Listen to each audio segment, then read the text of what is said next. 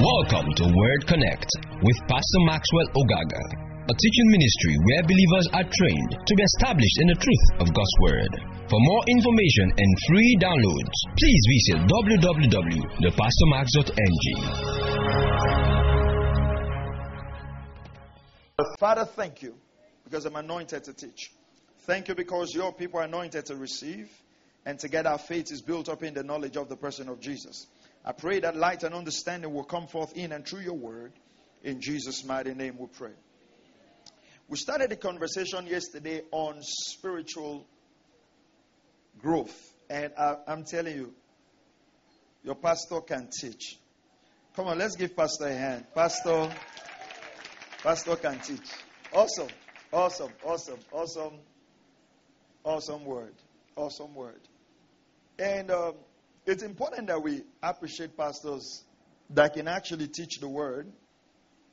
Not teach what they want to teach, but actually teach the word. And if you find yourself in a local assembly such as this, just be rooted and be grounded and stay committed. Praise God. So I said yesterday that we will take this in 3 stages. First of all, we'll talk about the goal of God. And that's something Pastor started talking about. Working worthy of our calling. And I said this morning we will talk about the stages of growth and our responsibility. Right? Now, there is something that Pastor started talking about yesterday, and I also talked about, that I just want to give a theological foundation to, because many times people say, well, I'm born again, I'm righteous, I'm saved. Now, in Ephesians chapter 1 and verse 4, go to Ephesians chapter 1 verse 4. Now, you must understand that Paul was writing to the church in Ephesus. And Ephesians and Romans are very good theological books, especially with Galatians. All right? So they were not written as if they were writing to babes in those sense. So a lot of truth were put in. But in Ephesians chapter 1 and verse 4, verse 3, first of all, it says, "Blessed be the God and Father of our Lord Jesus Christ, who has blessed us with every spiritual blessing in the heavenly places in Christ." Now, actually, the word places, you'd find it in italics if you use some translations. So is in the heavenlies in Christ. But the main thing here is that we are blessed in Christ. All right? The next verse, verse 4. "Just as he chose us in him before the foundation of the world, that we will be what? Holy and without blame before him in love." So that aspect of your salvation is not what we're questioning. You are saved in Christ. But there is a walk. There is a living out of that righteousness. There have been a lot of emphasis on imputed righteousness. But we haven't done so much emphasis on practical righteousness. Now, imputed righteousness is a gift, and practical righteousness is worked out because you are enabled by imputed righteousness.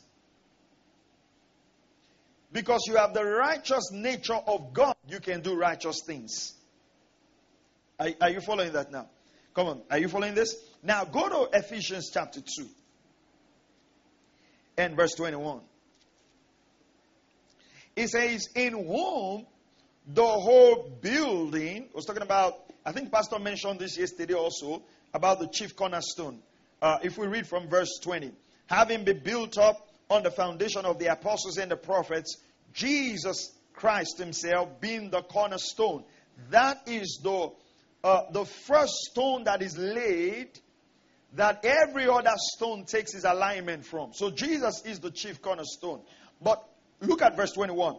"In whom the whole building being fitted together is what? Is what? growing or grows into what? A holy temple. The New American Standard Version says is growing. But remember, in chapter 1 we just read, it says you're holy.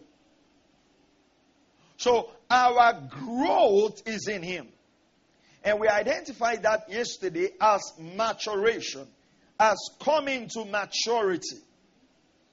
Praise the name of the Lord. So we want to identify a few indicators of what maturity is and our stages of growth. Now, I've heard some Bible teachers, and there's nothing wrong with that, teach that there are several stages of growth. There is infanthood, there is young men, and there are fathers. Okay? Sometimes they take that from 1 John. But if you understand the Johannine way of writing, there is a specific literature to that. All right? So what I'm just going to show you this morning is not try to use a human natural example for growth. We're just going to stay with how the scriptures mention.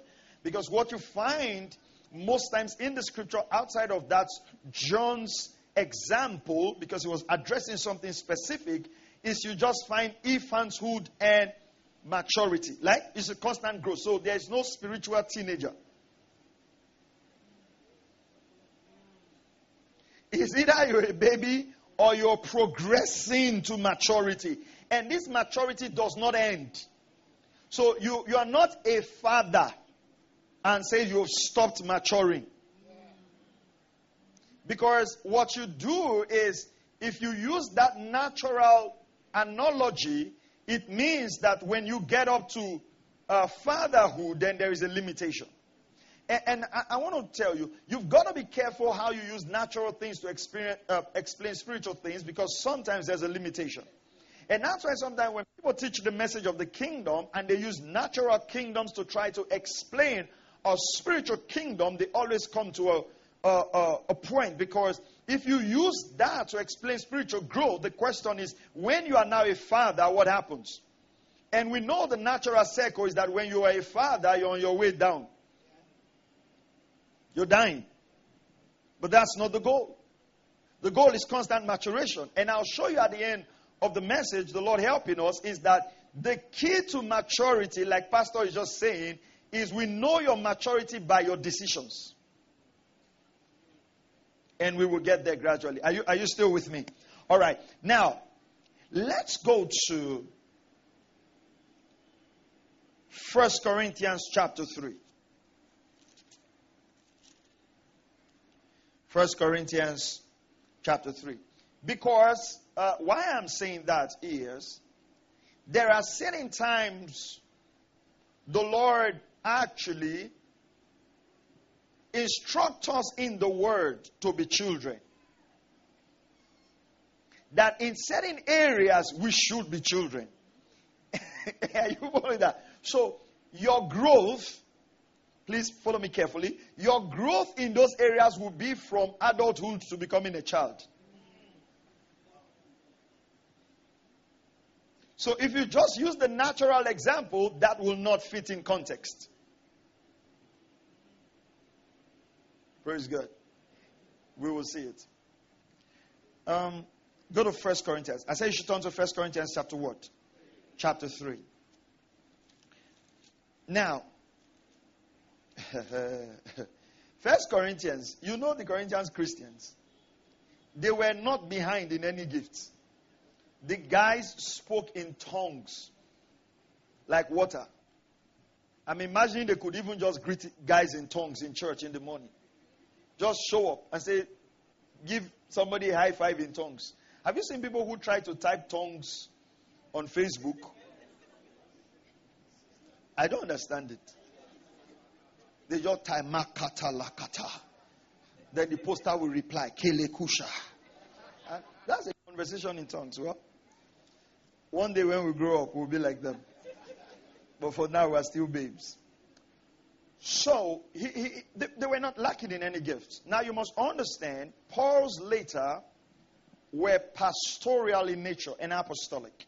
Sometimes it was to edify, sometimes to strengthen, and sometimes to correct. So, the tone of the letter will give us an idea. Now, understand something theologically. First of all, Paul went to Corinth in,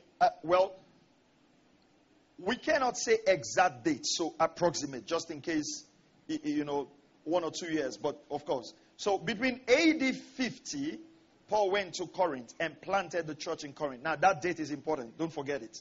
Let's say approximately AD 50, Paul went to Corinth. Now, he wrote the letter in AD 55, 56. So, he was writing this letter to the Corinthian church, the first letter to the Corinthian church, after 5 years. After 5 years, he was writing to them. Now, see the expectation of Paul. Go to verse 1. And I, brethren, could not speak to you as to spiritual men. This was 5 years. They were not lacking behind in any gifts. Which tells us that spiritual gifts are not a sign of maturity. That's very important. They are gifts. Are you still here? Now, understand this. It is how you use spiritual gifts that tells me if you are matured, not the gift. So, if the motivation of your use of spiritual gift is through love, then I know you are matured. Let me get an example you can relate with. We'll come back here. Do you realize Jesus met that woman at the well and says, go and call your husband. And the woman said, I have no husband. What did Jesus say? Come on, church. What did Jesus say? Talk to me. You're correct. Say you're telling the truth. Was Jesus lying or the woman was lying? Look at it critically, not as a theologian. Okay. And Jesus now said, but you have 5 husbands and the one you're staying with, so you're telling the truth. Bring that into our church today. How do you think the preacher will approach that? Huh? First of all, Jesus would not talk to that woman without the disciples being there. Because he would want the disciples to know that he is Seer 1. Huh? But Jesus ministered to that woman in private. Because the Jews and the Samaritans have nothing. And Jesus did not push the gifts. Maturity is not that you have gift. It's how do you use it. If your prophetic gift is destroying homes, you are immature. I don't care what you saw. If God is speaking to you in your left ear, have sense in your right brain. You hear people say, God is talking to me in my left ear. As I'm talking to you now, God is talking to me. Leave all those things. It is in the administration of the gift that your maturity is revealed, not the possession of the gift. The possession is a gift. The administration is maturity. You don't do anything to have those gifts. You receive them. But how you administer it, praise God, is when we know. That's why Paul says the spirit of the prophet is subject to the prophet. That means the prophet is in control. We are not Old Testament prophets who prophesy without control. No. The gift of the Spirit is not to make you famous. The gift of the Spirit is not to condemn the other believer. The gift of the Spirit is to edify, to build up the body, to grow the body. Are you hearing what I'm saying? So please, I want you to pay attention to this. The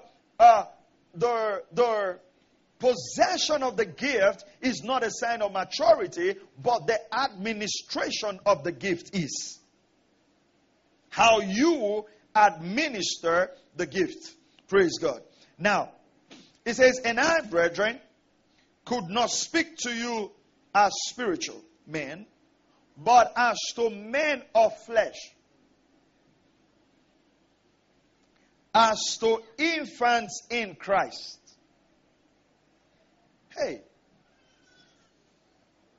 Hey, this is interesting. Remember, I said, this church is 5 years old. And Paul was saying, my expectation is that by now you guys should be matured. Now, look at that scripture carefully.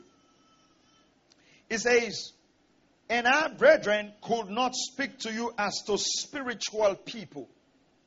He wasn't telling them that they were not born again. His use of the term spiritual man here is talking about a state of maturity. It says, but as to carnal. Can we use the amplified version? However, brothers and sisters, I could not talk to you as to spiritual people. Now, he says, as to worldly people.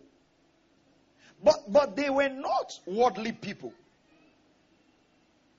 They were born again. But you see, the carnal man is almost not different from the believer, from the unbeliever.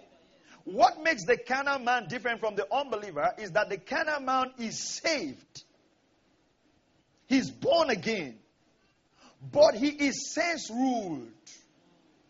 Look at what he says. He says, as to worldly people dominated by human nature. And that's what Pastor was just referring to here. You will have an anger problem and you will say that's who you are. You are carnal. We cannot speak to you as spiritual people. You're carnal. And you know, sometimes in the church, all we have done is to just allow the church to thrive on carnality. People that are dominated by their human nature. It says, mere infants in the new life in Christ. So, the infant in Christ still is in that realm of carnality. He's still dominated by his human nature. Still dominated by anger. Dominated by unforgiveness. And some of the message we have promoted from our pulpits are messages of the human nature. Where we kill those who offend us. Where we pay back. It's fire for fire messages. Because we're dominated by the human nature. And so, when we talk about your spiritual maturation or your stage of growth, we're talking about how well are you dominated by the Spirit of God. So, your maturity is reflected in who dominates you, who controls you, who leads you, who you are yielded to. It says, I could not talk to you as spiritual people, but only as to worldly people, carnal people. So the infant in Christ has it is carnal. The carnal believer really does not advance the kingdom of God. He makes decisions based on himself.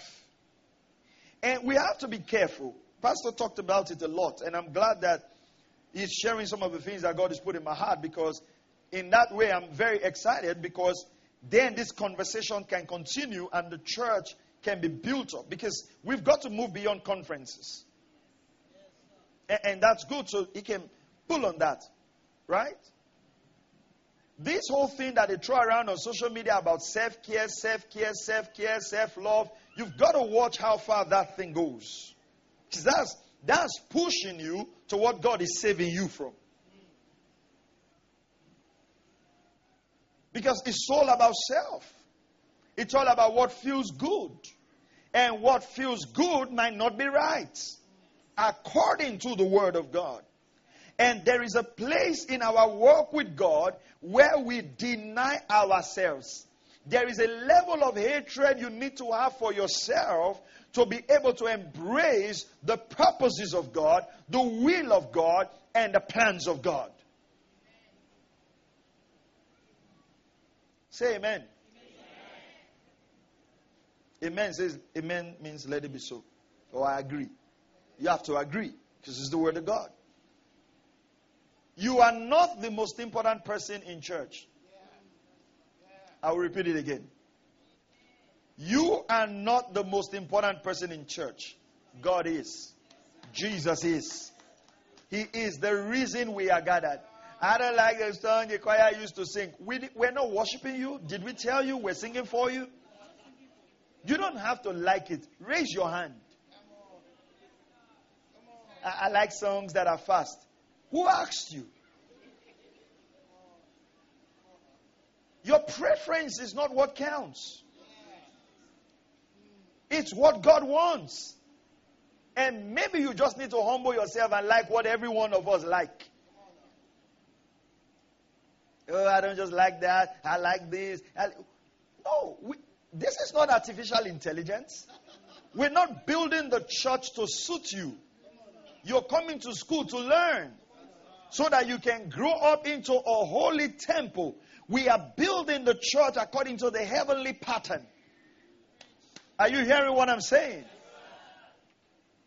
Oh, the attention span of this generation is just 45 minutes, it's 40 minutes, so just make the sermon short. Says who?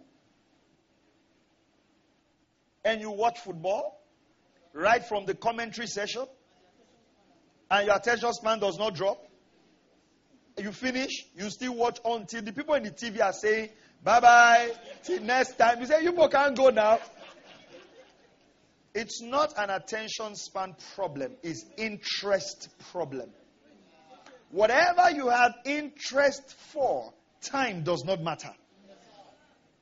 So what we need to address in the body of Christ is not the attention span of people, is what are they interested in? What do they really love? What do they really want? Come on, somebody. And this is all part of growth. Because growth will make you to put spiritual things first. Praise the name of the Lord. All right. Verse 2 now says, I gave you milk to drink, not solid food. So it's interesting that Paul talks about spiritual men, infants and carnal. Now he groups infants with carnal people, with carnality. And that's in the church, you must learn to identify. Sometimes people get offended in church because other people offended them. But you must give room for carnal people to behave worldly even in the church. When I mean give room, not allow, but expect people who aren't mature to be immature. And if you respond in an immature way, it also shows both of you are in the same class, JS1, 2B. It means both of you are immature. Because if an immature person rubs me off the wrong way in church and I am matured, then it simply means I respond in a matured way and help that brother grow up. But if I now respond in an immature way, I might just be the class prefect, but we are in the same class. Are you still here? All right. So maturity is not how long you speak in tongues. It's not spiritual gifts. It's spiritual fruits, not gifts. Maturity is spiritual fruits and not gifts. Now, pay attention, why is this spiritual fruit? Now, those fruits are in your spirit already. But how you allow them to flourish is your maturity. How do you allow patience to flourish? How do you allow kindness to flourish? And until you allow these things to flourish in you, you will not understand the beauty of salvation.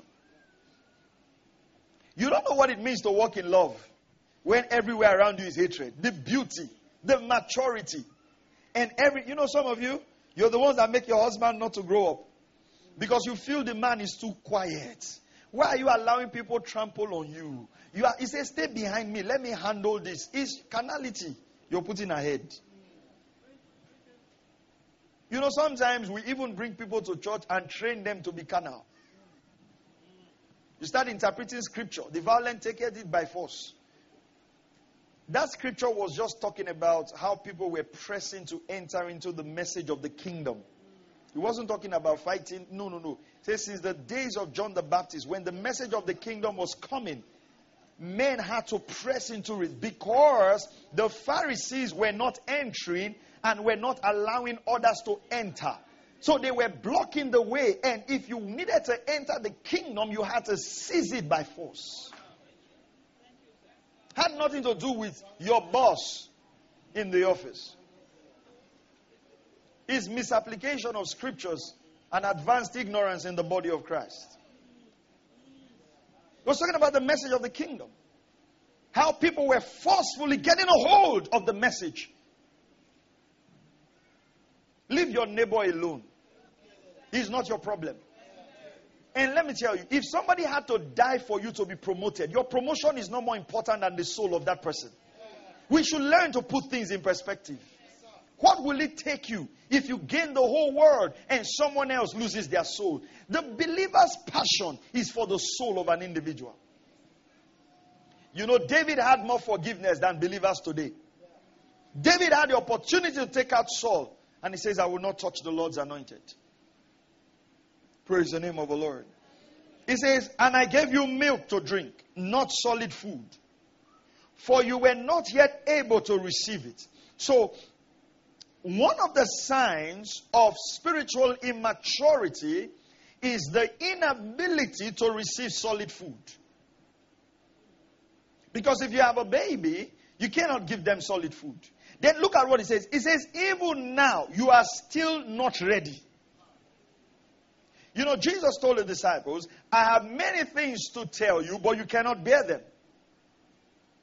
You know, one day, someone told me, he said, I want you to teach. There were certain things I was teaching. He says, Pastor, I really want you to teach that thing. I want you to. I said, see, I'm still struggling with you coming to church I'm still struggling with your consistent attendance in church.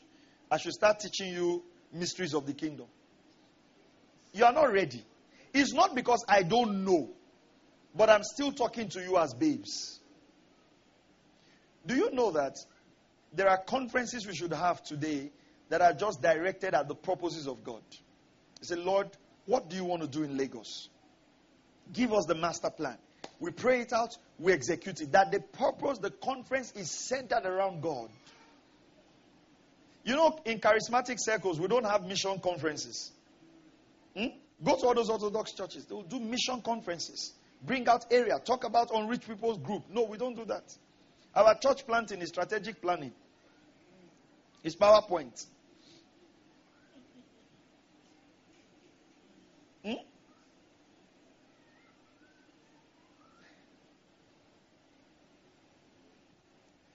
Have you heard of the intercessor by the name of Norman Grubb? Norman Grubb walked with God. His book is called The Intercessor. Somebody wrote about him. He was such an intercessor, man of God, that if certain things wanted to happen in a nation, the Lord would tell him. He would go to those nations, rent an apartment, and stay there for days interceding, praying. That was his work. He did that full time. God could trust him. But these are the days that when we prophesy plane crash and the plane crashes, we now show that the plane has crashed to show that we are men of God. You are only doing that because your mother was not on that plane. If your mother was on that plane, you will not use the death of over 300 people to authenticate your calling. Who did this to us? Where is your human sympathy? That to prove that you're a prophet of God or a man of God, you prophesy that people will die, and they died, and you were showing it in church.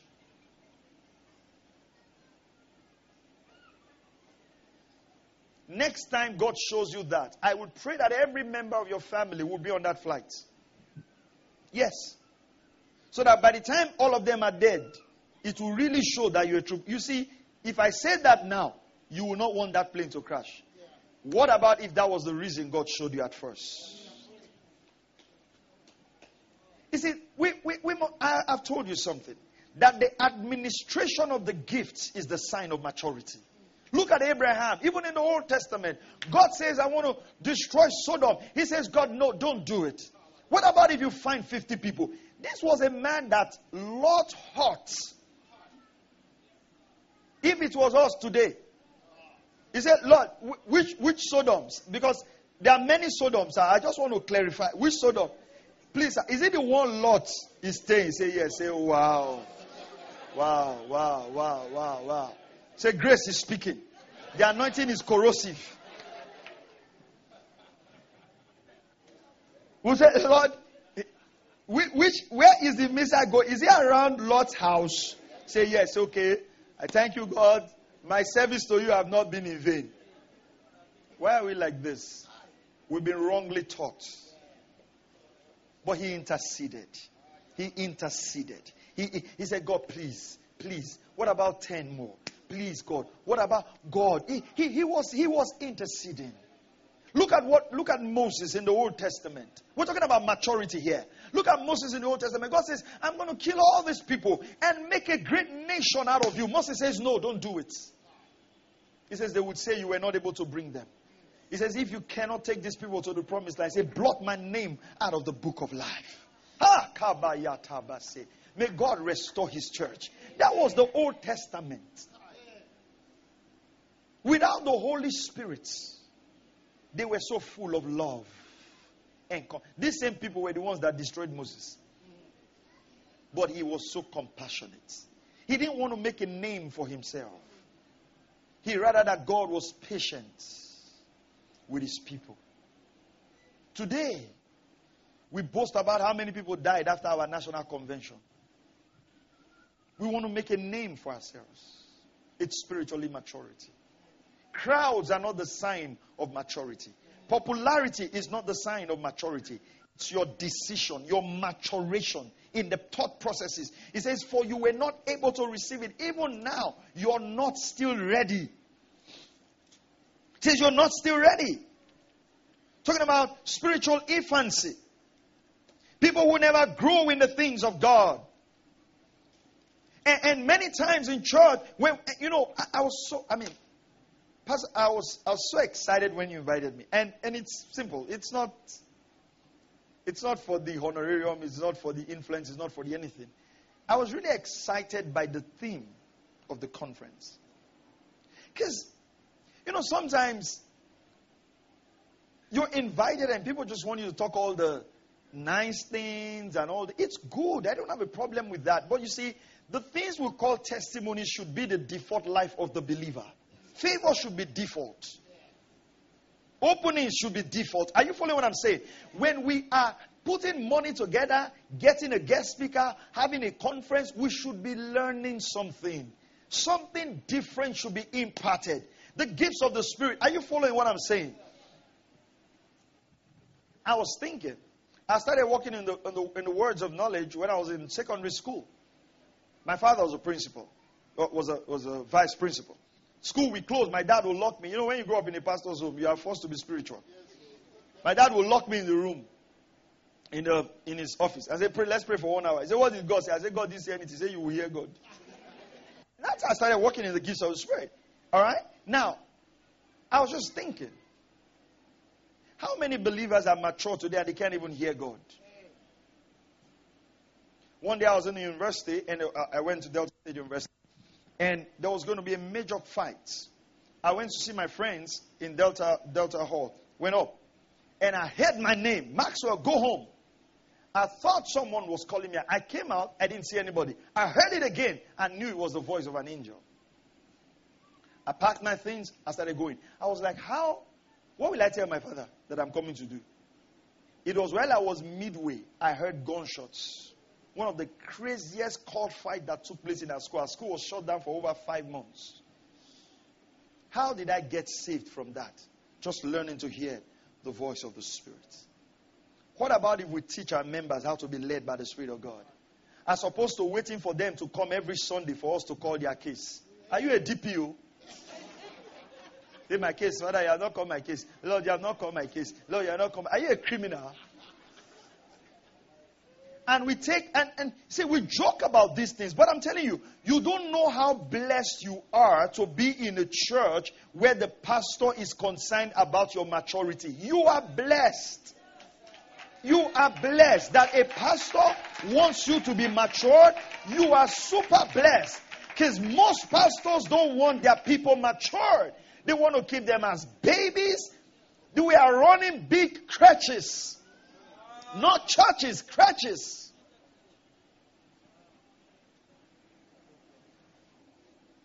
Are you hearing what I'm saying? It might not be convenient, but it's the key to maturation. Come on, somebody say amen. Amen. Are you still here? Yes, next verse. Do you realize that everything I'm saying is everything your pastor is saying? Because that's what it should be. You know when people say, I don't agree with that man's doctrine. If you preach Christ, it will align. It's when you start preaching things outside of the alignment that issues come. And that's why unity of the body is not all of us wearing the same uniform. We are not going to the funeral of Jesus. Say all the preachers should wear white and black and we are united. This is not old boys association. You know, are you hearing what I'm saying? If you're not preaching Christ, we can't agree. I don't care the name of your church. It has to be Christ. Because we have a responsibility to our generation. Not to compromise. Christianity have always been perpetuated by men of conviction. Why did Martin Luther nail the 96 Theses to the Roman Catholic door? Conviction. The just shall live by faith. Christianity has never been perpetuated by miracles. And you know, when you say something like this, they'll say you don't have power. At least we've seen small power this morning. It's not big, but it's small. Small will tell you that the thing is growing. Are you hearing what I'm saying? It's not for lack of power. It's for alignment. Let me give you an example in the scriptures. Do you realize when the disciples came? They said, Master, Master, the demons were subject to us. And Jesus says, rejoice that your name. Can you see how Jesus turned their attention from what they were rejoicing about and said, listen to me, it's about your name being found in the book of life. Let me explain that very quickly. You know why he said that? Because Jesus later told them, by their fruits you shall know them. That in the last day he will come and say, I don't know you. But he said, we prophesied in your name. We cast out demons in your name. So Jesus was telling them, listen, what you are testifying about is not what I'm going to use to judge on the last day. I'm going to use the fact that your name is in the book of life. That I know you. That you have a relationship with me. Not the demons you cast out. Because there were people who were going to come to him and say, we cast out demons, and he says, I don't know you. In fact, he calls them workers of iniquity. Which means a man can be a worker of iniquity and still walk in signs, wonders, and miracles. Workers of iniquity is character. Working of miracles is gifts. And that word iniquity, actually, there is lawlessness. That means he went above the law. He went beyond the boundaries that Christ set for him. Are you following what I'm saying? So Jesus tells us to judge by fruits. Because fruit can only be produced when a tree is matured. It is, to know whether a tree is matured or not, what do you use? Fruits. The fruits to judge. And fruits are harder to yield to. Listen, to prophesy, you can prophesy now as a hair. It's easy like that. But you see, to yield to patience. It's the downfall in front here that will tell you that you don't have patience. You can come and sing, I'm so patient. The patience of God is in me. And you just meet one guy there. Just, hey. Yeah, do you think I'm joking? Is it because I'm a Christian? He say, hey, guy, relax. You have not got to. Are you hearing what I'm saying? That is why as we come to church, I tell my church people all the time, they're always offending me in this church. Yes, we are helping you to grow. It's through the offense. Do you understand what I'm saying? It's through that offense that we are testing you. It's not our fault. He said, they're always making me angry in this church. We are helping God to help you to mature. If you run away from us, you won't mature on time. Stay here. Be offended. The first church in Acts, offend, forgive. Offend, forgive. Offend. After a while, you get better. We all get better. It's always the way you are doing in this church. I think I will leave this church. Do you think the way you yourself are doing, me as a pastor, I don't want to leave? You think me, I don't want to leave? One day I will leave. I will go to another church. I will go to another church. Then they'll come and ask me, why are you not coming to church again? I say, I've joined another church. I've left 2 people's church for you. Now you come and look for me in Christ Embassy. So you think me, I don't want to leave? I want to leave also. But I can't leave because I have a call. You too, you are not living anywhere. We die here. That's the mind. You stay rooted, you stay planted, you stay grounded until God works on all of us to come into perfection. We're not looking for the easy church out. He said, there's no love in this church. Okay, there's no love. I'm bringing love. I'm showing love. Are you hearing what I'm saying? Romans chapter 16 verse 1, Paul says, I commend to you Phoebe, who is a servant of the church. That's how we should think of churches. Are you hearing what I'm saying? We shouldn't think of bailing out. Praise God. Somebody say, but that's not how the church of old started. In this Corinthians, a man slept with his father's wife. Oh. We don't want to tell you what these people, church of old, did. You know, people say that because they are ignorant of scriptures. Do you realize Paul had to warn them during communion that, see, when you come for communion service, bros, you eat at home now. Because the way some people were taking communion, Pastor T, Paul had to, do you understand? Let me talk to the Baptist church. Do you guys understand? He said, eat at home. Because the way you are eating the bread is not so now. You know, Paul had to write them. Say, eat at home. Why are you eating as if you are hungry? So I'm trying to tell you that the church was not as perfect as you think. The first quarrel in the first church was because of food. Acts chapter 6. They just called disciples, say, we'd like to see you people. Say, what's happening? Say, well, we thank God for everything. It's not that I want to complain. But the way they are serving rice in this church, I've observed that the Yoruba people, their stew is much and their rice is much. So I'm not complaining. I'm not complaining. But I just want to tell you, because the way it is going, I'm thinking of going back to the synagogue. Since you people say we cannot have peace. And they had the first officials of the church was for food. Food. Until today, food still make people leave church. The last Thanksgiving, I invited 2 of my friends. I saw the way they were giving hamper. I don't know if there are some people in this church that are connected. They are connected to the higher power. They didn't give my people hamper, and we are preaching love. Acts chapter 6. So because of hamper now, hamper and take away. Don't worry, we'll talk to you some other time. We'll call you in the office. When you see the reason why people don't serve God again, you will know they were never matured. You will know. You will know that, this one was not matured. That's why when some people do say anything, this person, it was over expectation. Consistency is not maturity. Consistency helps maturity, but consistency is not maturity. That's why old members usually cause trouble. Because they now develop an entitlement by longevity instead of functionality. And when we started this church, when God's chambers was just God's, the chambers have not come. We know what we suffered. Now they have put global. They are not recognizing us. Recognize you that are you Holy Spirit? Are you hearing what I'm saying?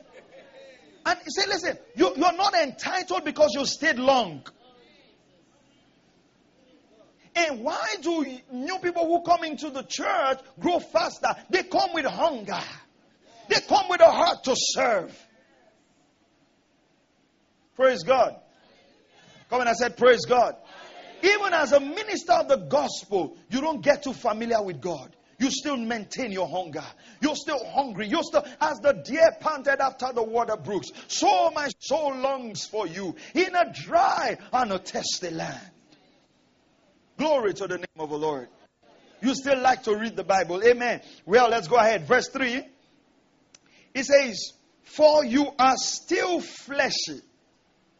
You are still carnal. You are still carnal. Praise the name of the Lord.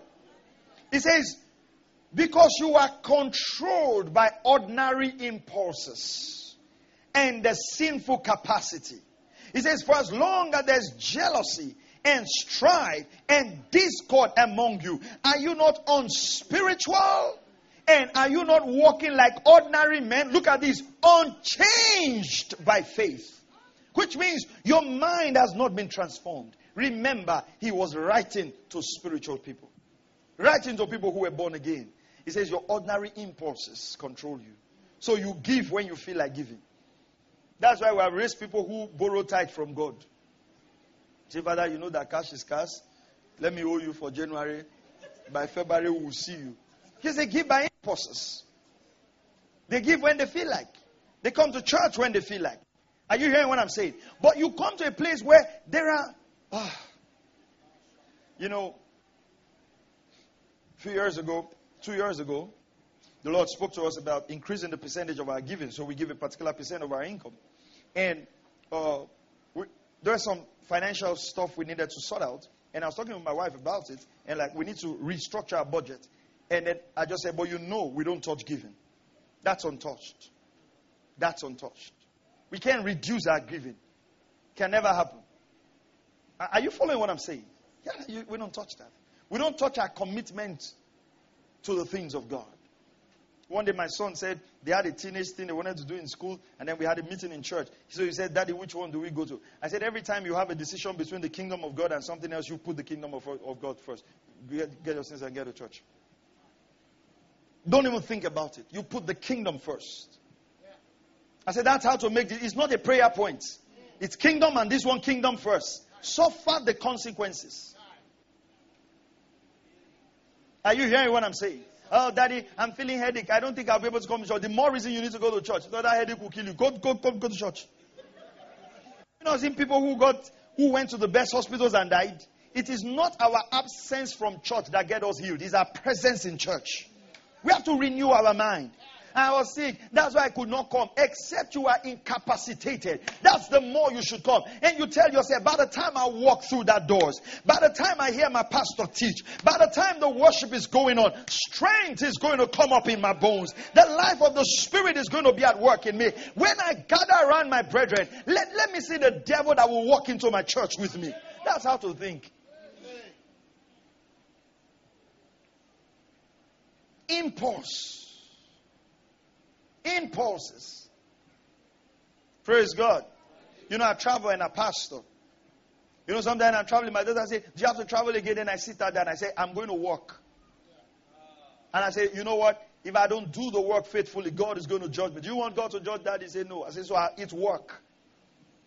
I like you. I like to stay with you for the rest of my life.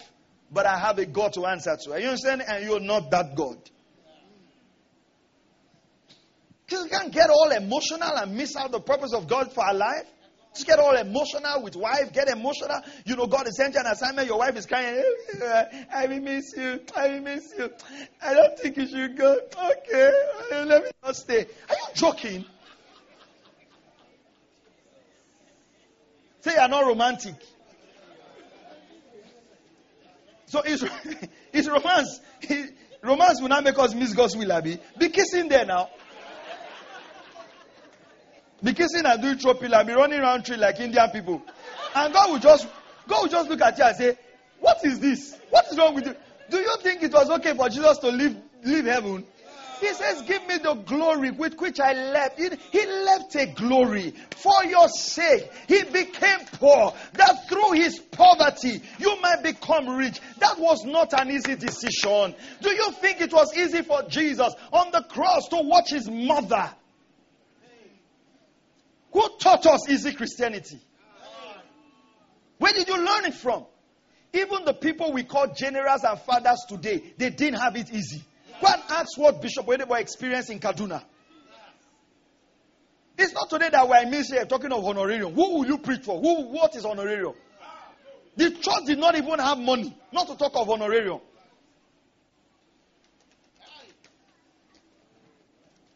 Today we are debating. And she singers collect something because we are ushering the presence of God. Don't usher it, keep it. I mean, we have all kinds of debates in church.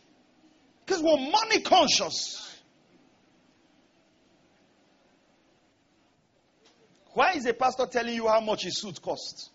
How does that affect redemption? There are things that should not be mentioned among us. Glory to God. Come on and say, glory. Are you here? Yes, see, we're not dominated by impulse. You know why I'm saying this? Because self-control is a fruit of the Spirit. Thank you, Lord Jesus. Are you still here? Thank you, Lord. Hallelujah.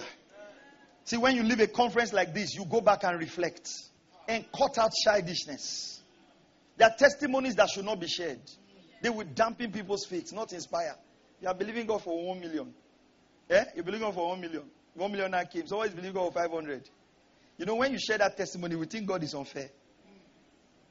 I used to make that mistake a lot, Pastor. Early days. There are certain ministers I don't even share certain testimonies because it crushes their faith. The weight of my miracle crushes their faith.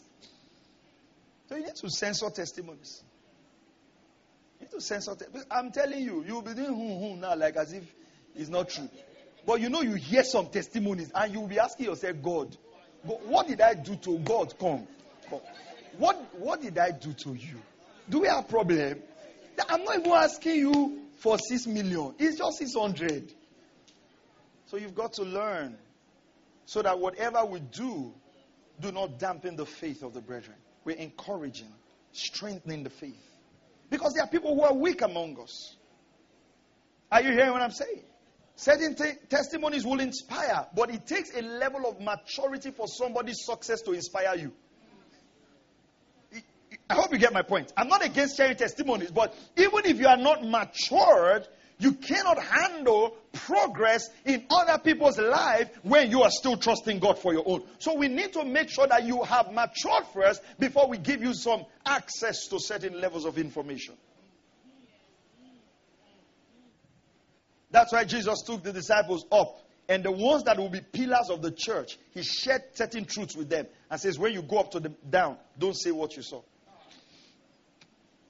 That's why the fact that you are close to pastor and you know what happens and how much comes in does not mean you should now be telling other people. This church here, we have money, don't mind. We have, it's not all of us that are suffering. We have money. We have money. And then that guy has gone to meet welfare department to pay rent of 50,000. The welfare say no money. And you are saying you have money. Who sent you? Who sent you? You see, talk less. Are you hearing what I'm saying? Learn it in life. Spiritual maturity is not to say everything. There are people, Pastor was saying it, there are people who have destroyed their ministry on Facebook by saying too much. Are you following what I'm saying? Even in your own life, not everything should be public. Spiritual maturity determines that you are conservative. You're following the Holy Ghost in every area of your life. We're not teaching you to be spiritually matured in church and be carnal at your workplace. You are matured even at your workplace. There are things your boss trusts you with. You keep quiet. You are not trying to show the other people that your boss likes you more than them. No. Don't set yourself up for trouble. God has given you favor with kings. You must know how to walk with kings. You train yourself that way. Are you hearing what I'm telling you now? All right. 1 Corinthians chapter 3. Let's finish this and then we move on. He says, for you're still fleshly. For since there is jealousy and strife among you, are you not fleshly? Are you not walking like mere men? So I want you to understand that he compares spiritually young people to mere men, to infants. Okay? Now, Dr. Tony Evans says, carnality is that persistent state where a Christian knowingly and willingly persists to please self over Christ. I'll repeat it again. He says, carnality is that persistent state where a Christian knowingly, willingly persists to please self over pleasing Christ. Dr. Tony Evans. That's his definition of carnality, and I like it. where a believer consistently desires to please himself over pleasing Christ. Now, 1 Corinthians chapter 14 and verse 20. And Dr. Tony Evans said this: if the goal of the church is money, fame, and popularity, the tendency to produce carnal Christians is high. The goal of the church should be producing mature disciples. Praise God. I said, praise God. Now, let me tell you something. I was in Kenya. I go to Kenya every year to preach. I was in Kenya, and I was interviewing a man by the name of Bishop Kariuki's in the foot of Mount Kenya, or something we're producing. And he was telling me, Pastor, of a testimony about a lady. 2 testimonies he told me. In that, when it happened, the newspaper called it Jesus walking in the streets of Jesus walking in Banana Street. The name of the street was Banana Street. This woman was uneducated, and she needed to attend a conference. And the Lord spoke to her and says, "Go, I will pay your bills." And this woman got up, went to the bus park, joined the bus. And every time the conductor came close to take money from her, she said, "Are you Margaret?" Say, "Yes." "Oh, I've heard your story." "What story?" "We don't know." They allowed her. That's how she traveled from that place to the end of Kenya, had the conference, registered for the conference, did everything, and came back. Not spending a penny. And the power of God broke out through that woman after that meeting. Another testimony that was told me, these are life stories that was told me, that we had to record the man telling the stories. Told us of a lady who had broken. The woman was married to a man who wasn't born again. So the woman, she came back from church, and the man beat her so much and broke her hands. Her hand fractured. So she went to the hospital. Then she remembered that they were going to have house fellowship. So she discharged herself from the hospital without being treated, and was going to the house meeting. When she got to the front of the house meeting, her bones cracked, came together. The people inside heard the sound of the bones coming together. They ran out. She was healed. Brother, people have touched God. I'm telling you that there are realms we need to walk into. This whole thing we have camped ministry around money. It has reduced our density. Another testimony about that woman, Margaret. She was trusting the Lord to do some meetings, and she didn't have money. She woke up and saw dollar bills, minted dollar bills on her cupboard. She didn't know it was dollars because she wasn't educated. So she took them to show their district supervisor that I saw this paper when I woke up. What are they? Because she didn't put them there. The man said, "These are dollars." We went to change it. Heard our crusade. What am I trying to tell you? We have limited God. If God needs to get someone from Australia to fund the mission of this church, He will do it.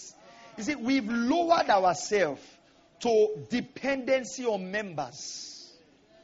And it's almost like we have placed the job of God at the mercy of men.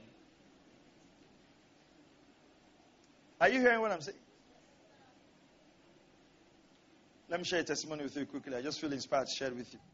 Regularly don't share this testimony. Let me share a testimony with you. I went to preach in Liberia. I preached for 3 weeks. I was coming back with 10,000 naira. 3 weeks, 10,000.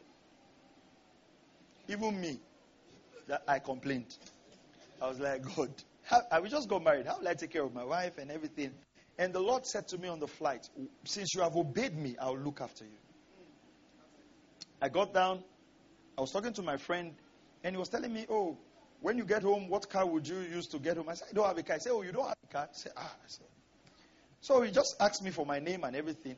So before I was to leave the airport and, go to the hotel then, the person I was staying with then, He now say, you now have a car. I say, what does that mean? So I wanted to buy a car for somebody. I felt led to buy it for you. Can you drive home? I said, I don't have a car, so I don't know how to drive. That's how I got a car. My first car was given to me like that. So do you think my complaining about the 10,000 was worth it? It wasn't worth it. It was short-sightedness. Thinking that the people I've gone to labor over in Monrovia were going to be my reward.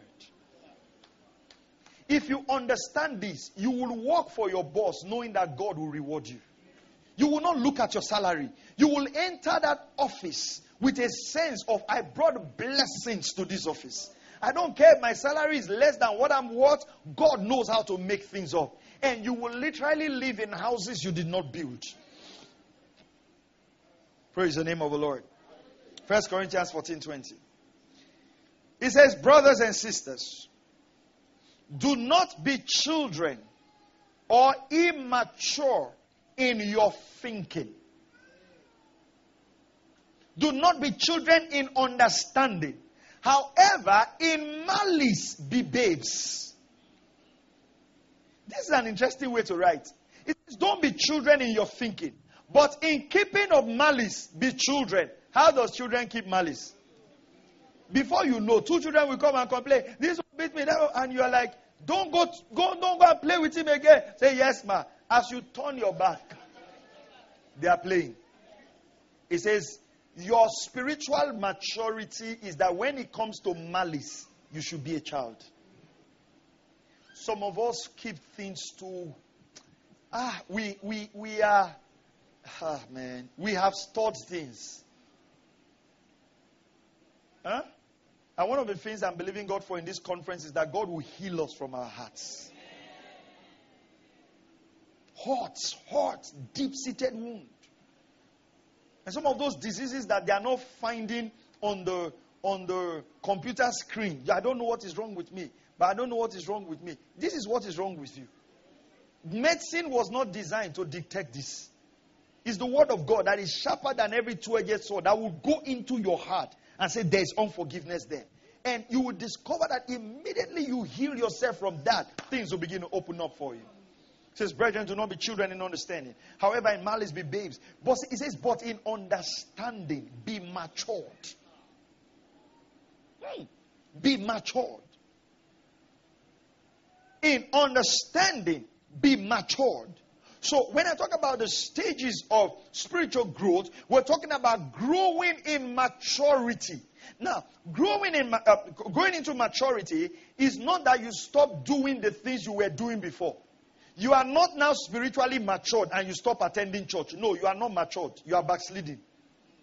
Our interpretation of maturity is that we neglect fundamentals. No. Maturity means that you have deepened yourself in fundamentals. Mark 1:35, while it was still day, Jesus went out to pray. Why was Jesus praying? Why did he go out to pray while it was still day? He departed to a solitary place and there he prayed. So spiritual maturity is not that you neglect prayer, like Pastor was telling us before I came up. It's not that your prayer time is reduced. Stop having a Christianity that will say, in those days when we used to pray, and you are saying it boldly. The path of the just shines brighter and brighter unto the perfect day. It's not only for money. It's for prayers. Martin Luther says, I have a lot to do today. I'd have to spend the first 3 hours in prayers. The men that bettered history are men of prayers. Men of prayers. The mother of Charles Wesley had 7 kids. And she would take her time and cover herself with a cloth and pray. And when she covered herself, the children knew that, hey, mama was praying. Train your children to respect your prayer time. All this one you are praying, and children, you are making indomie and pray. Are you serious or you are joking? What's wrong with you? Oh, Junior, stop it. I'm praying. Stop. It's okay. You know, the way you train your children is how your children will respond to you. I've heard people say, oh, my child broke my phone. I don't know how your children break your phone. My phone is, you see, it can be here. There's no level of madness in heaven and on earth. My phone is not broken. They don't touch it. They don't might touch it. That what happened now? You have toy. You have sand. You have grass. You have container. It's my phone. See, I will beat you and readjust whatever needs to be. Next time when you see phone, you say, I worship thee. Say, you will not have trauma. Don't worry. The word of God will renew your mind. When you grow old, you forgive me. Are you joking? You are praying. Train your children to respect that sacred moment. Because their life is going to depend on it. Are you hearing what I'm saying? When children are watching cartoon, they don't like to be disturbed. When they are praying, you now make them feel it's okay to be disturbing in church. You make them, no, you don't. You don't. You tell them, if we go to church again and you cry, oh, they are wise. Oh, they are wise. They are wise. Oh, they are wise. They are wiser than you. In those days, I went with my mother to church on that bench, Pastor T. Cry. Cry. Just cry. Disgrace my mother in church. You are done with. She will not even answer you. By the time she conks you, she will put you under that bench. Then she will look at you and say, if you cry again, there's nothing in this world will make you cry. Go and read Nehemiah. It says the children sat with the elders in Israel and they read the scripture from beginning to morning. Let's retrain our children. Train our children. We've turned church to this little letter man. I'm going to let it shine. This little letter man. A is for ye. Jesus in every book of the Bible. In Ruth is the carpenter. In Jeremiah is the nail. In Ezekiel is the rock. He's doing that at 14. Then he gets into the university and meets a 14-year-old who has been in cult since primary school. That one has smoked cocaine, has smoked everything, has watched everything. He's not telling your child that your child does not know life. And now introduce your child to all kinds of things. Lord, protect my child. Lord, keep my child. What will God use to protect him? What did you put? What is the mechanism that God is going to rest on to hold that child? Scripture, the boy does not know. He's still doing in Matthew. He's the rock. Okay, what will God do with in Matthew is the rock. In Esther, he's Boaz. In Genesis, is water. What would God do with that elementary? Get up and get something with your children. Sit them down. At the age of 12, every Jewish child knew the Torah. See how Muslims train their children. Doctrinal training. Dancing all over the pulpit. Dancing everywhere. Dancing everywhere. Dancing everywhere. Say it's kingdom dance. If we want to entertain ourselves, let's just take one Sunday and say, this Sunday, we want to be happy as believers. We will buy drink, buy coke. We will dance. And do you understand? It's love feast. No problem. After that, we get to serious business. We can't be playing every Sunday.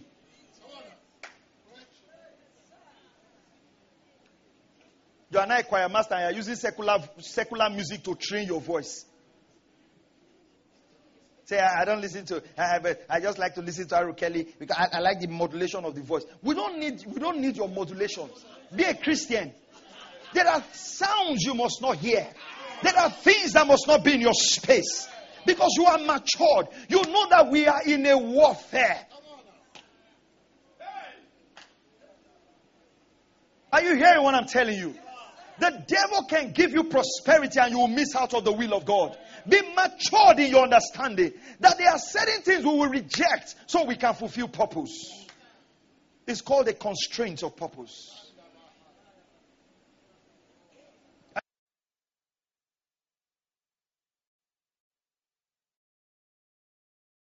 That they will say you are too serious. We need to be too serious because we're not even serious. Look at our Christian weddings.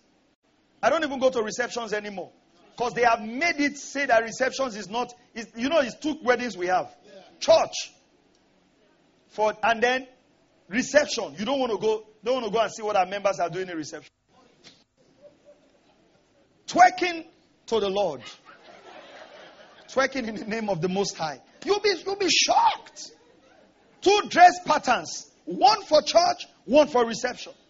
2 drinks. One for church, one for reception. If church members go, they're asking, when are you people going, Pastor? When are you going? We want to thank you. Yeah, you're almost like, we came for wedding. Say, no, we thank you. You know you're a man of God. You have a lot of things. What are they saying? Say, guy, go. 2 seconds, everywhere go, boss, go. And they go. Because immediately you leave. Hey, the devil has gone. This is life. And that is zonal leader.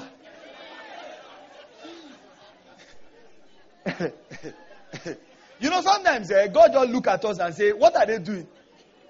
And they just say they are in church. He said, which church? It's not my church. It's like God saying, I stand at the door of your heart and knock. If you people open, I will come in. That scripture was not to unbelievers. It was to the church. Saints, there is seriousness in heaven where our mandate is concerned. Heaven's problem is not fuel shortage. Heaven's problem is not cash shortage. Heaven's problem is shortage of matured believers. Are you hearing what I'm saying? See, let me tell you, money is not God's problem. Prosperity is not God's problem. God can make you a prime minister in Egypt when you don't have the antecedents. Go and ask men that God has worked with. Go and ask men that God has worked with. Hallelujah. Let's finish this thing. Hebrews chapter 5, verse 12. Let's finish this. Are you still here?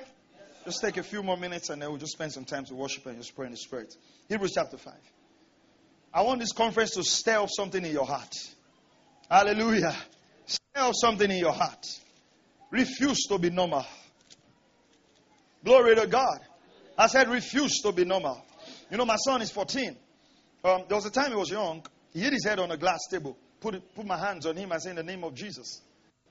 The blood stopped. Went to sleep. Before I came on this trip, he had something on his ears. Prayed for him. Ministered to him. Then I had to take him to see the doctor just to look at the ears.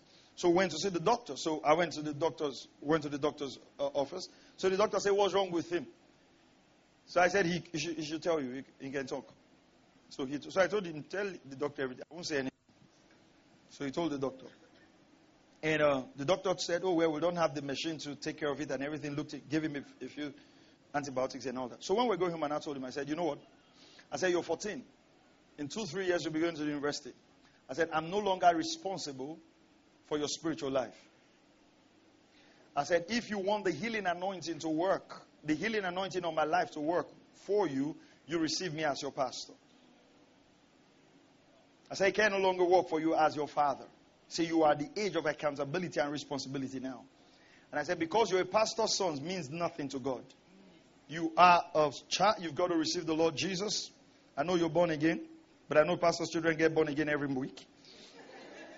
You need to receive the Lord Jesus. You need to walk with him. You need to get Brother Higgins' book. You need to learn to use faith. So I'm not going to be in school with you. And if you have any disease in your body, you need to learn how to use the healing power of God in the Word of God, first of all, to get yourself healed. I said, is that clear? I said, yes, sir. I said, because from now on, the happenings of your life are your choices. Don't babysit anybody. So you'll be sleeping and come and cause trouble. And just be keeping the poor woman up at night. To be praying over your last city. Say, I know my wife's prayer are covering me. They will beat you. Covering you. You'll just be misbehaving and expecting somebody's daughter to be having sleepless nights over you that she's a prayer woman. Allow that woman sleep. Be serious for once. So if anything happens to that woman now, your life is gone. Who taught us all these things that we teach, even in marriage conferences? You know, we have turned marriage in church upside down. It is women that are holding marriage now. Meanwhile, you look at the scriptures. Every time God talks about the home, he points the man. Mine is to provide for the house. So you provide and now you are spiritually responsible. Morning devotion, they are dragging you. Prayer, they are dragging you. church, they are dragging you. What kind of man are you? Eh?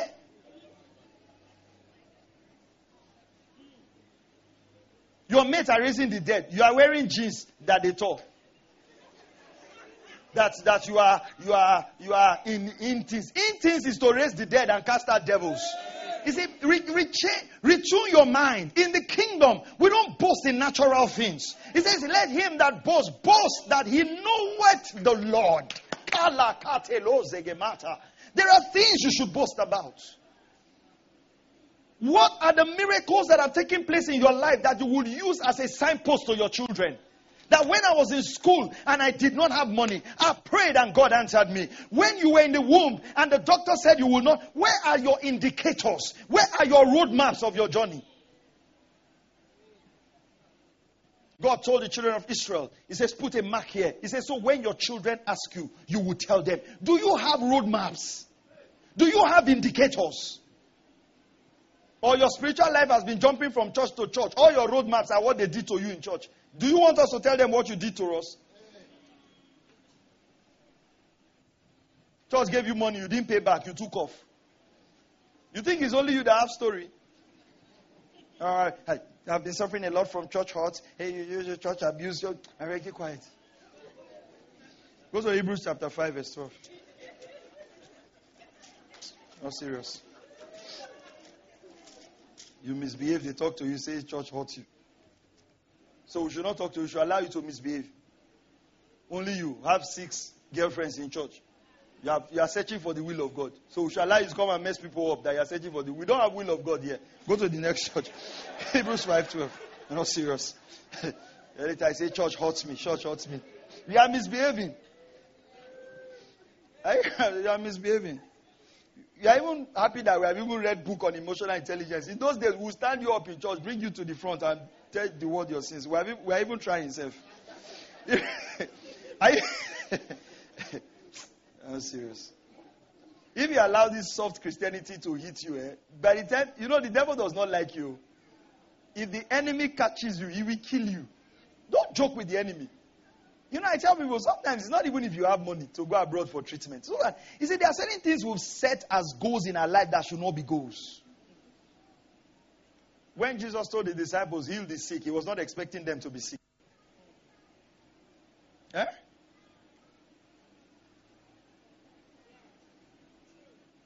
John G. Lake, Spokane, Washington, became the healthiest city in the world.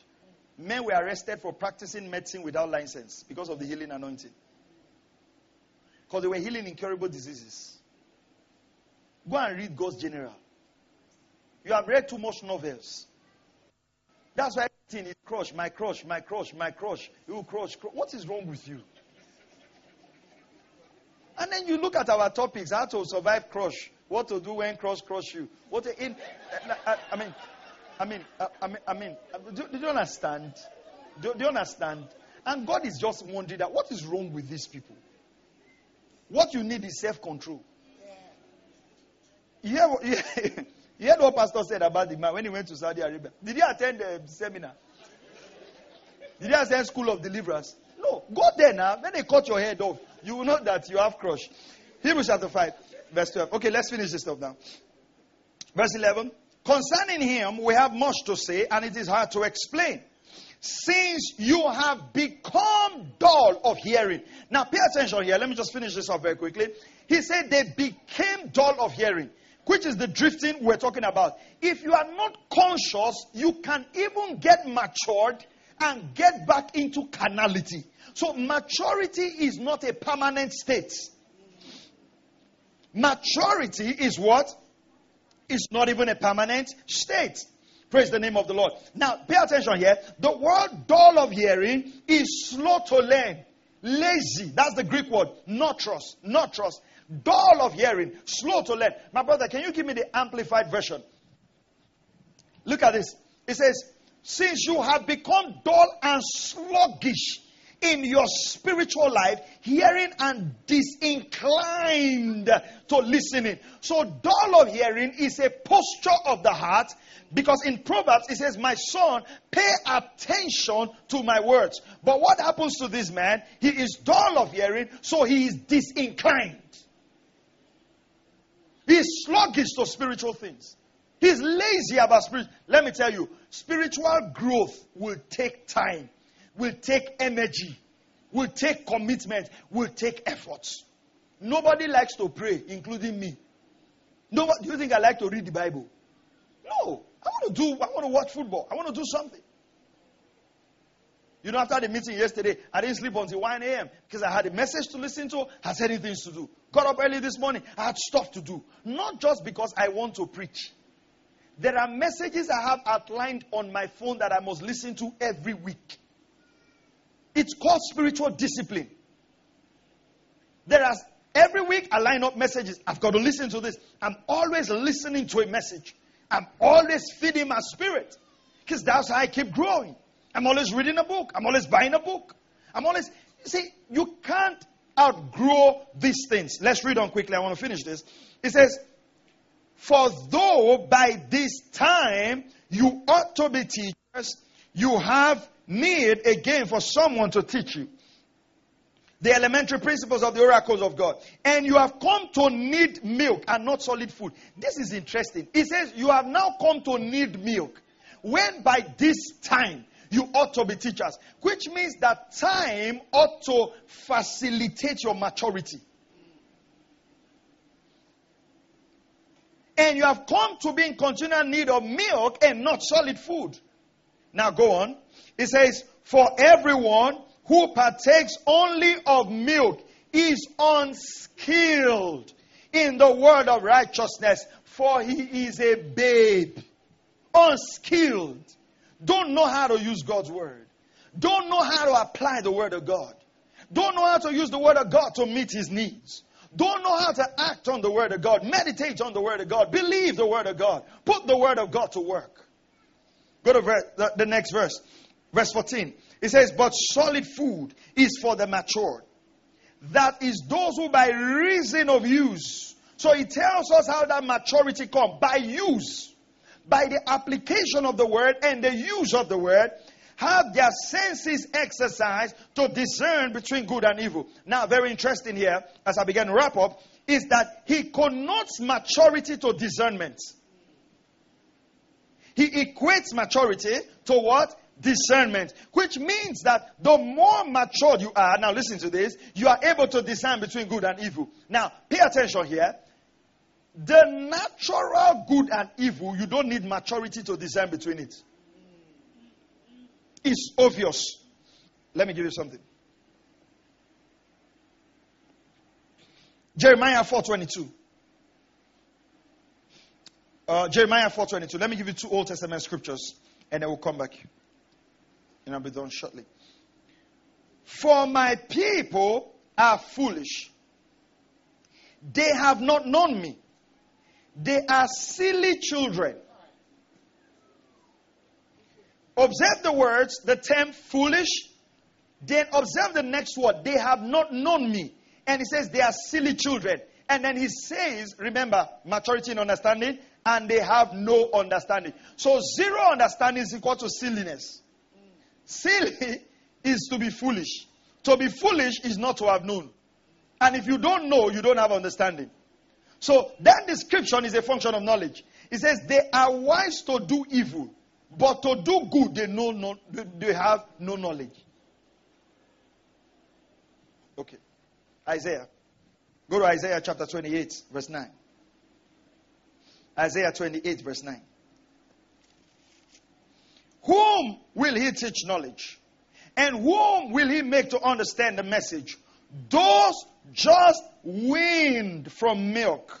Those just drawn from the breast. So what he was trying to say is there is a level of understanding that comes to a man who's been weaned. It's when you've been weaned from your mother's milk that we cannot administer solid food to you. But if you consistently and constantly feed on milk, we cannot give you solid food. Listen, milk and solid food cannot go hand in hand.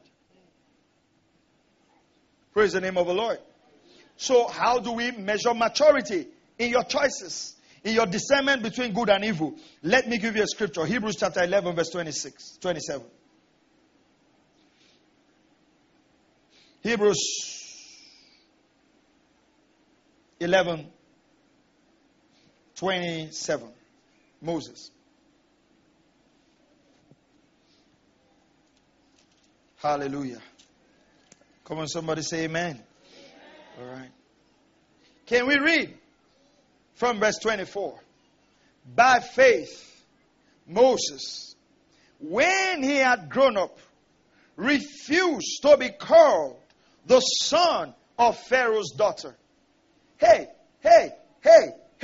chosen rather to suffer affliction with the people of God than to enjoy the passing pleasure of sin. Hey, church, look up. Interesting. What did the Bible call the pleasure of sin? Moses was not sinning. Moses was not sinning. You know, one of the words for sins is to miss the mark. He says his refusal to be called Pharaoh's daughter, in context, that would have been sin. Because he chose rather to suffer affliction with the people of God. How can accepting to be called the son of Pharaoh's daughter be sin? He chose to suffer. Child of God, in today's world, Moses would have shared testimony. In fact, in today's world, if Moses was in our days, we would say altars from his father's house chased him from being. So, do you understand? This is when you come to a place where you are not making normal choices. That's maturity. Sometimes, I'm sorry to say, even the church world might not understand your choice. Yeah. Let me give you an example. They give you a job in Qatar, maybe $10,000, and you're being paid $200,000 here. And you tell yourself, there is a role I'm occupying in church, that God has sent me here, and that role is not over. I'm not taking that job. You know, you can. Sometimes even your pastor will say, see, anything you are doing here, send us money. We will hire people to. Did you get what I'm trying to say? But I'm talking about where you now make decisions based on your understanding of the purposes of God, that things that are good to other people become sin to you because there's a higher purpose God is calling you to. Look at what it now says. It says, considering the reproach of Christ greater riches than the treasures of Egypt. He considered the reproach of Christ greater riches. Can you see now? It takes a level of understanding for you to consider the reproach of Christ greater riches than the treasures of Egypt. What does Paul tell us to pray in Ephesians chapter 1 verse 16? That the eyes of our understanding be enlightened, that we may know. We may know. There are things that can only be revealed to us by the spirit of revelation. Very quickly, Acts chapter 20 verse 24. Paul says, but none of these things move me. But none of these things move me. Neither count I my life dear unto myself, so that I may finish my course with joy, and the ministry which I received. Can you see how Paul thought about his life? He says, I don't want to count my life as dear to myself. So it's like I'm disregarding my life so I can finish my course. Maturity. This is the maturity we're talking about. Where your choices are formed and phrased by the Spirit of God. Hallelujah. Where your choices are formed and phrased by the Spirit of God. That's the maturity we're talking about. And child of God, this is not easy. It comes by renewal of mind. Amen. It comes by renewal of mind. So it's important for us to understand this. By mind renewal, we make choices that are not natural. You choose to maintain purity, not because you don't have feelings, but that there's a greater purpose. You choose to maintain integrity because there's a greater purpose. Are you hearing what I'm saying? You're not doing ministry for money. You're not doing it for fame. You know what the Word of God wants you to do, and you commit to it. It's not popular, but it's the truth. So we talk about the choices that we make. The choices that we make. I'd like to pick up from here tomorrow. I'd like to wrap up here. So I'll pick up our responsibility and distractions to hindrances to growth tomorrow morning. I just want us to end up here. That our spiritual journey is a journey to maturity in understanding. Understand the plan of God. A body has that prepared me to do thy will, O God. You know, today, we have a bit of a struggle with full-time ministry. And people are having that conversation all over, and I just laugh and I joke with them. And, you know, people say things like, don't be in full-time ministry so you will not be bred into the church. And I understand that. I have a training for full-time ministries coming up. I understand that.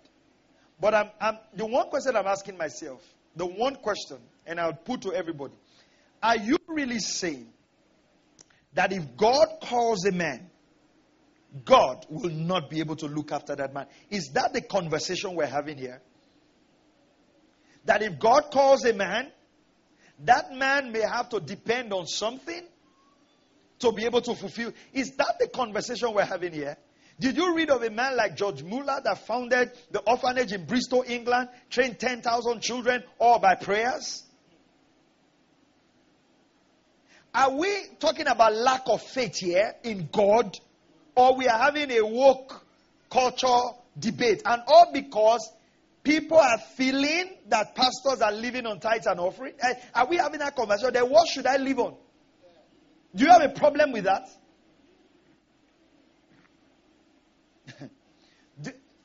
Let me say this. Do you realize these conversations we are having, Muslims are not having them? Because we don't have a sense of a mission. No, we don't have a sense. What I've been preaching for 2 weeks now. I've been out of the house for 2 weeks. Ibadan, Abeokuta, and area.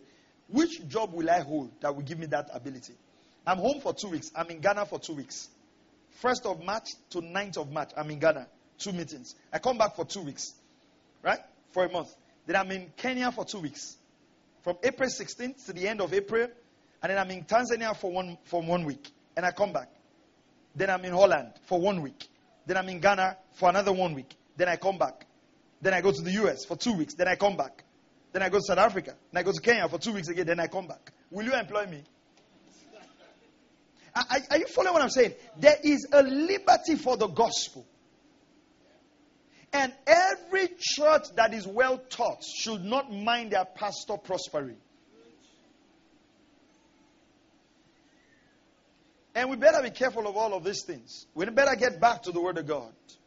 And not allow ourselves. And the reason I'm saying this is not even because of pastors. This thing we are pushing has made it difficult for us to raise missionaries to go to the villages. Because why will a man choose to leave the city and go to unreached people's group when there are no people standing behind and say, you know what, brother, get the job done. We'll get your needs supplied. What stops you from saying, this money God has blessed me, I will take a missionary child and send them to the good school so that the father is not concerned if my child will be attending a good school. What stops us? I'm praying for us today that this conference will be the beginning of a revolution in our heart. Can we just stand on our feet?